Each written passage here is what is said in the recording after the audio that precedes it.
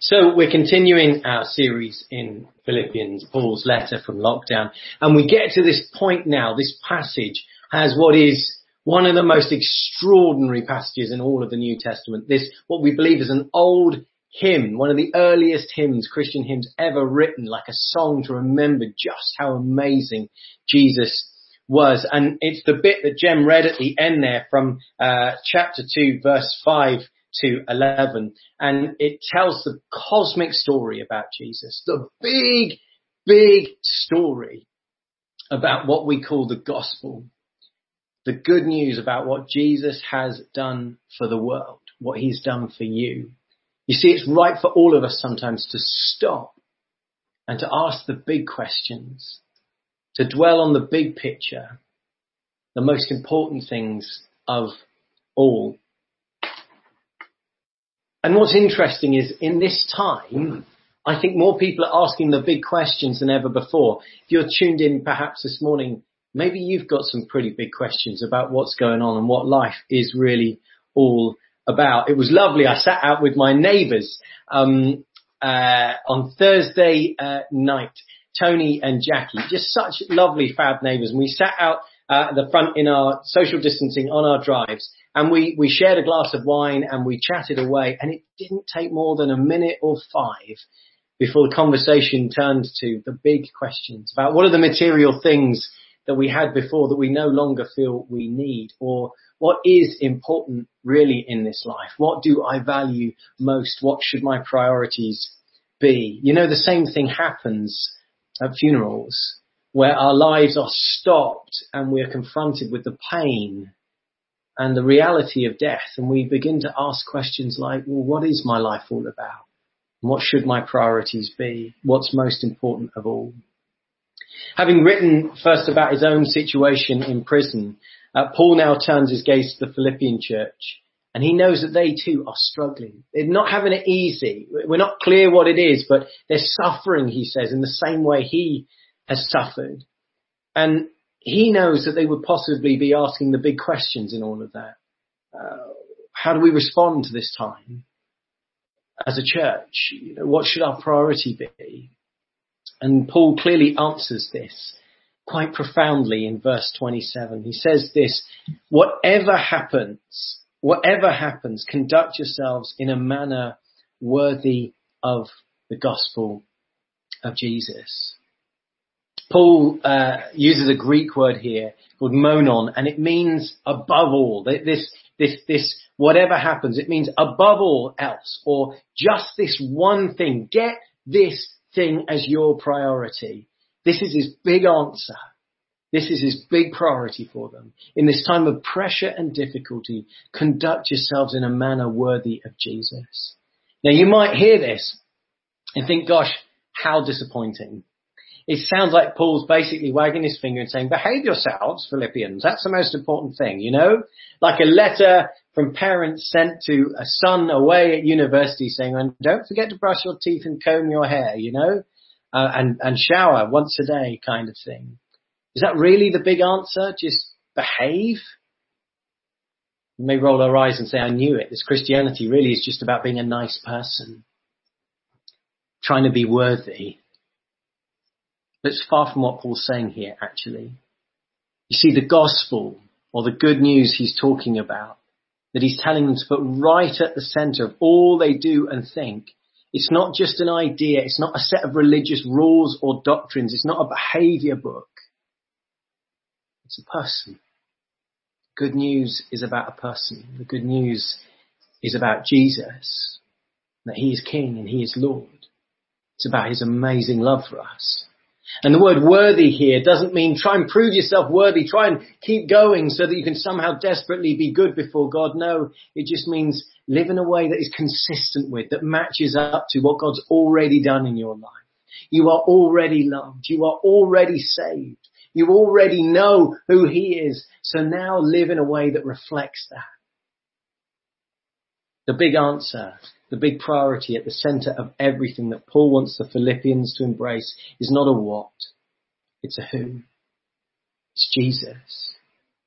Above all else, friends, shape your thinking, your actions, your understandings, your priorities, your behaviors, everything in a way that matches up with who you are, beloved, and who he is, your Lord and Saviour and friend. You see, this morning I could focus on unity, and I will touch on it. I could have talked about courage, and I will. I could have talked about tenderness and love and compassion, humility. I will. Paul is saying, do these things, be these things, act out these things. But more than that, more than anything else, I want to draw our focus to the source of all these things, the reason for all these things, the relationship underneath all these things. I want to talk about Jesus this morning, because ultimately the answer to our biggest questions of life, the universe, who I am, what's going on, found in Jesus Christ. So let's ask one of these big questions first. What is this church thing all about? And there's no doubt in this season of pressure and change, ministers like me are thinking, what on earth are we doing? Who on earth made me a minister? Who made me the lead pastor at such a time as this? And actually, we've been asking deep questions about what's church actually all about. Once we've stripped everything away, we're no longer in our building. We're no longer got our electric guitars and drum kits and all this stuff. What is church all about? What's really important to us as a church community? This moment of pressure and change is causing us to ask the big questions. And moments of pressure actually on church, just as they can on any community or group, could go one of two ways. Moments of pressure can cause divisions and doubts and fears and factions.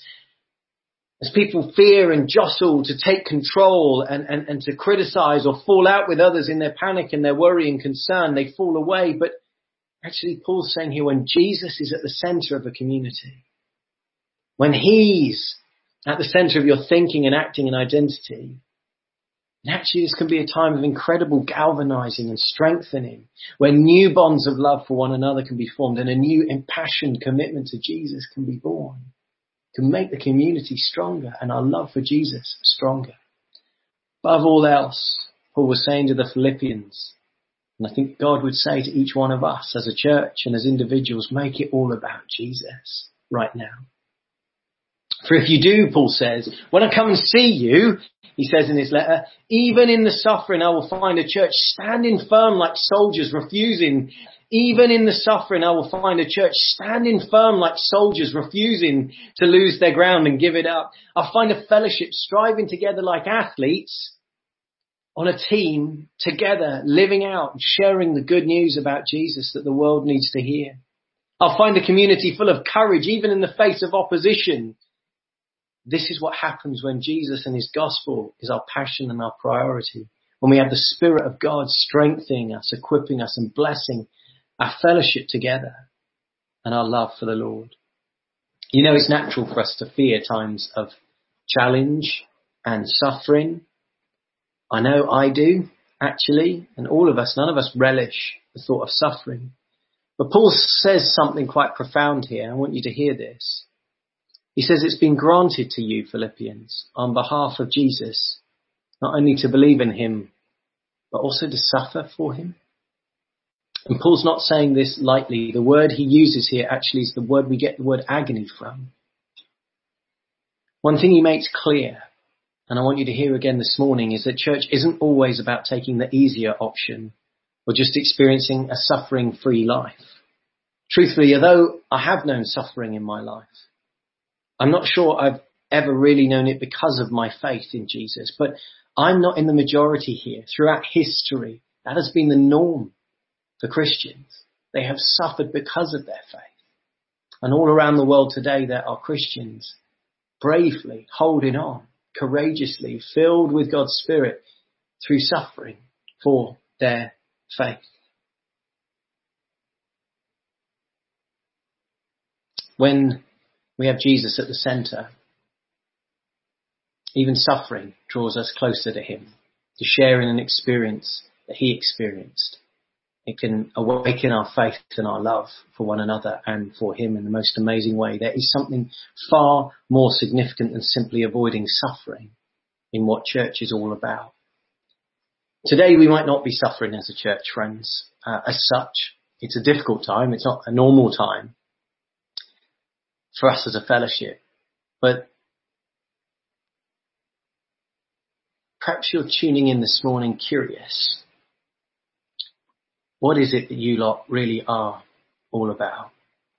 Or perhaps you are asking in this time of difficulty, what is it the church is all about? The simple answer to that is we're all about Jesus. It's not big, it's not clever, it's not hard what I've said this morning. But I just want to bring us back to the basics. It's all about Jesus, our Lord, our King, our Saviour, our friend. The one who we have found is the answer to the biggest questions we have. The biggest questions we could ever ask in life. So let's continue to focus on him. Let's continue to adore him, to worship him, to prioritize sharing and celebrating the good news about him, to be open and expectant to all he's doing in us in this season right now. You see, instead of a picture of a fractious and broken community in this letter here, in this passage, Paul paints a picture of a fellowship filled with the hallmarks of Jesus' presence with them. Just listen to his words. Therefore, if you have any encouragement from being united with Christ, if any comfort from his love, if any common sharing in the Spirit, if any tenderness and compassion, then make my joy complete by being like-minded, having the same love, being one in spirit and of one mind. Paul's not really questioning if you have these things. He's reminding them that they do have these things in Jesus. And so do we. We have, as part of God's family, the most amazing encouragement of the fellowship of Jesus with us, the presence of Jesus with us, and being found in him, our new identity in him together.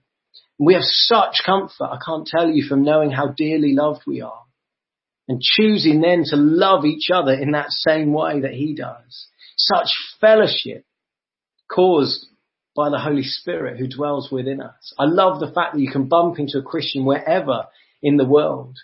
And sometimes you just know, and you know there's this link, and you feel like a brother or a sister is with you. And it's the fellowship of the Holy Spirit that does that. We have such tenderness and compassion growing new within us. Gosh, we all need more. But God's doing that in us. His Spirit is at work. We have these wonderful things in Jesus, Paul says. And so choose the thing that Jesus prayed most of all for you. Choose to love one another. Choose unity. Choose to care and work for the fellowship. Choose to support each other and encourage each other. Because by this, Jesus said, you're going to be known as my disciples. There's going to be something different amongst you. Are we perfect as this as a church at Creech? No, we're really not. Am I perfect at it? No, I'm far from perfect. But Jesus is at work amongst us. And he's at work amongst us in this season. And maybe we can step into a new season as a fellowship of choosing to love, to commit, to encourage, to forgive one another. As once again, we put Jesus right at the center of our gathered community as we come through this season and into the next. May this be a time of incredible galvanizing and strengthening where the new bonds of love for one another are formed and a new impassioned commitment to Jesus is born. So if that's what church is all about, Jesus, our King, then let's ask another big question that you may be asking at the moment. And that's, who am I? And what should my priorities be? Because I don't know about you, but this season has caused me to ask that question too. How am I doing in the midst of all of this? How do I fit in? Faced with all this upheaval and change, what is my life really all about? What should my priorities be? Am I living a life worthy of the gospel that matches up to all that Jesus is and all that he says I am? And the trouble is, the thing we find ourselves doing most often is comparing ourselves with how other people are doing right now. And even though we know Facebook and Instagram and social media are filled with the most polished and the most perfect and set up photos, we still look at them and we still judge ourselves against them. And we still go, oh, I'm not doing as well. We see the picture of parents homeschooling on a perfectly tidy table with all the most amazing stationery laid out and the children very calmly doing their work. And as we see that picture, we hear the screams and the squabbles from the other room of our own children fighting over the remote and the mess and the carnage and everything. And you just think, I'm no good at this. What am I doing wrong? You see the stories of genuine heroes doing amazing things right now, and you go, wow, they are amazing, but it leads you to ask your own question, am I doing enough? And even as Christians, we can read the profound prayers and insights of other Christians and think, I'm not feeling that. I wouldn't have come up with that myself. And do you know what, this week, I have to admit, I found myself looking at other churches and their online presentations, and I've seen churches that have like TV studios and beautiful back screens and PowerPoints and smoke machines. And I just thought, oh no, me and Mig just sit in our little houses in our mess and we do our best. And for a moment I thought, we're no good at this, or I'm no good at this. But as Mig said last week, you know what? We'd rather be authentic and real and in this together. You know, we can all sometimes be like King Louis from the Jungle Book. I want to be like you. Ooh, hard not to say that. We see the man come, we see what we lack, and we do one of two things. We see someone else and we think either, oh, I don't like you because you're like that, and we secretly despise them. Or we jostle and we try and compete and we try and prove that we're better than them, or we speak down on them, or we try and crush them and squash them down so we feel better about ourselves. But the truth is, if we're honest, all many of us really want to be is we don't want to be someone else. We just want to be our best selves. I just want to do a bit better in this life. I want to be the best version of me that I can be. And the truth is, we don't become the best version we can be by selfishly competing and pushing, or by giving up and declaring ourselves rubbish compared to others. But counterintuitively, we become our best selves, God teaches us, when we turn the whole comparison and competition thing on its head, and we learn to love and value and celebrate and serve others. If we want to live a life worthy of the gospel, Paul puts it this way: do nothing out of selfish ambition or vain conceit. Rather, in humility, value others above yourself. Not looking to your own interests, but each of you to the interests of others. Gosh. It's looking to the interests of others above our own that we discover our best selves. When we see another person's successes, rather than hating them for it or wishing we could do it, we celebrate with them. We cheer them on. Keep going. It's amazing. I love what you're doing. And we see the strengths God has put in, the gifts God's put in a brother or a sister or somebody else in our communities all around. We don't go, I wish I had that. We just cheer them on. And we thank him for them. We pray for them. And when we see an opportunity to better ourselves, we stop and we think, how might I share this, or how might somebody else be able to benefit from this moment rather than just me? And as we do that, we actually begin to look more like Jesus. You see, if your desire is to be the best version of you that you could be, then I want to tell you something. God's desire and dream for you is just the same. He too wants you to grow into the best version of you. In fact, he wants to help you become the person he's created you to be. He's got dreams for you. He's put gifts in you. He knows who you are, and he wants you to fulfill all of that. And to do that, each of us needs to begin to look more like Jesus. See, Paul's desire for the Philippian church is the same as God's desire for me and for you, that we would actually have the same mindset, same attitude as Jesus. See, Jesus never played the comparison game. He didn't beat himself up for not being somebody else. He never beat anybody else up for being better than him either. He simply knew deep down that he was loved. He was cherished. He was a precious child of Father God. And I want to say that to you this morning. You are utterly loved, even if you feel you're messy and rubbish and you're not good enough. I want to say, in Father's eyes, you are wonderful. You are loved more than you could ever know, as Charles was praying. Jesus didn't have to prove himself or justify himself to others. Instead, he chose to love and serve others time and time again, prioritizing their interests above his own. And he calls us, each one of us, to come and do the same. You might think, Matt, isn't this just a comparison game again? Trying to be like someone I'm not? Is that what Christianity is? I've just got to really try and be really good. And if I become more like Jesus, then surely I become less like myself. That doesn't make sense, does it? I want to say absolutely not. I want to say to you, when you become more like Jesus, you actually become the person you were always meant to be, the person you were made to be. It's true, when you strive to be like another person, you can lose your own identity sometimes. A bit like if you've ever watched, The X Factor, and you see a young person come on and they're dressed exactly like another pop singer in all the corduroy or corduroy, what century am I in? The denim or whatever is cool. Ugh, clearly not denim. Maybe denim's cool again. But they don't have their own identity, and they even put on the American accent as they're singing the song, even though they're from Hull or Birmingham. Sorry, Mick. Love you, Mick. And they put on the American accent. They desperately try and be someone else, and they kind of lose who they are. But God doesn't want you and I just to turn into homogenous robots with no distinction, just mini Christian robots with no identity left. No, that's never been his plan.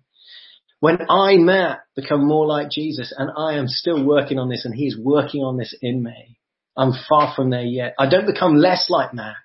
I'm actually being transformed into the best version of Matt there is. And I've got a long way to go. God doesn't want me or you to disappear. I love one preacher says it this way. He says, he had none of you before he made you, and he didn't like it, so he made you. He created you. And as we become more like Jesus, we grow into the fullness of all he's made us to be, someone with the unique combination of gifts and insights, quirks and characteristics that only you have. The ways of being that only you can be and do, just as he made you. So how do we become more like Jesus? Well, and I'm coming into land shortly, begins with us deliberately choosing to fix our eyes on him, to read about him, prioritize him, learn about him. If you've not studied who Jesus is, I commend to you, grab a Bible, open it in the New Testament, open Matthew, Mark, Luke and John, one of them, and just choose one. Go for Mark and just read it and discover who he is. Prioritize him, listen to his teachings, pore over the stories of what he did and what he said, and let us as a people dwell in his word, reflect deeply in prayer on him, study and contemplate. He's not an optional extra. He's not a nice addition or a sideshow act. He's the very author and perfecter of our faith.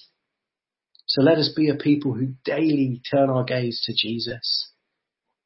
Pete Greig writes, if you mostly contemplate your phone, then your neural pathways will realign to reflect that reality. If you fill your mind with pornographic imagery, you will become more, not less, sexually frustrated and lustful. Numerous scientific surveys have shown that if you surround yourself with people who are kind and speak positively, you will become encouraging and optimistic. So when we meditate regularly on God's goodness, saturate our consciousness in love, then we become more like him. We become more like Jesus. You say to me, Matt, I just want to be a better father or a better mother or a better friend. Then I want to say to you, a better grandparent, better auntie or uncle. Then turn your gaze to Jesus and you will see someone who shows us what tenderness and kindness and wisdom and strength and courage and love really looks like. If you want to be someone who makes a difference for good in this world, then look to Jesus. If you want more patience, look to Jesus. More wisdom, more grace, more forgiveness, more courage, then look to Jesus. And yet, friends, there's a final twist in all of this. For looking and contemplating is crucial. But on its own, it's not enough, you know. If you go, right, I see him and now I'm just going to try and be like him, you'll just burn out, you'll be exhausted, you'll realize you can't do it. And Jesus knew that. And so he did something that has changed history and the life of every believer forever. The one we most desire to be like chose to be like us. I want to be like you, Jesus. Well, Jesus said, then I'm going to have to be like you first. This was the only way we could ever be like him. We could ever reach the fullness of who God made us to be. Was if he chose to enter into our broken world and our messy lives. He chose to come and save us, to stand in our place, to deal with my mess, your mess, my sin, my mistakes, my rotten parts that I have messed up so many times. And he took it all on himself so that I might be declared clean and holy before God. So that by his Holy Spirit, he could now send his Spirit to be with us so that he can work in us now what we could never achieve on our own. I want to finish this morning by letting the great hymn at the end of our reading speak for itself. We're going to turn to communion now and reflect again on what Jesus has done for us. We could unpack this hymn in a full series by itself, but this morning let's simply wonder again, or maybe for the first time hear with new ears, just what the gospel is, what the good news of Jesus really is all about. That the perfect one, the holy one, the glorious one of all heaven, more amazing and beautiful than we could ever imagine, he gave it all up. He stepped down, the one who was fully God, chose to become like us. He remained fully God, but he emptied himself of all his privileges and he became fully human. And he walked this life, walked this earth, humbling himself over and over again, despite our hatred of him, despite our mocking of him, our spitting at him, despite our failures and greed and jostling and competing and pride, he humbled himself to love us and to serve us over and over again. And if this was the end of the story, we would praise him forevermore for doing that. But it's not the end. He went even lower. He chose to go to the brutal cross. Something so shameful the Romans wouldn't even mention it. He died a shameful, humiliating and awful death in my place and in yours. He laid aside his own rights and he humbled himself so that all who now turn to him, all you, if you turn to him, then you can know his love and you can be forgiven and your life can be changed and he can begin a new work in you, transforming you, equipping you and changing you by his Holy Spirit more into his likeness. We can't do this on our own, but he can do it in us. We don't have to prove ourselves worthy of the gospel or of his love. We're not. I'm not. You're not. But we're loved beyond measure anyway. This is the gospel, and it's all about Jesus. His grace, his love, his humility, his victory, and his lordship over all. He is the answer to your deepest and my deepest and biggest questions. And he's the answer to all that's going on in this world and all that we long for, that is good and right. Hear these words as we turn to communion. I'm going to read these words. We're going to listen to a song. So get in a moment your bread ready, but just pause for a moment. In your relationships with one another, have the same mindset as Christ Jesus, who being in very nature God did not consider equality with God something to be used to his own advantage. Rather, he made himself nothing by taking the very nature of a servant, being made in human likeness, and being found in appearance as a man. He humbled himself by becoming obedient to death, even death on a cross. Friends, he did it for me and he did it for you.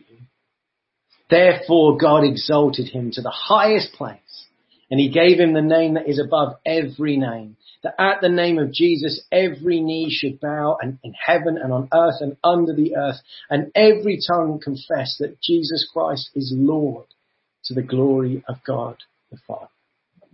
Friends, as we approach communion again,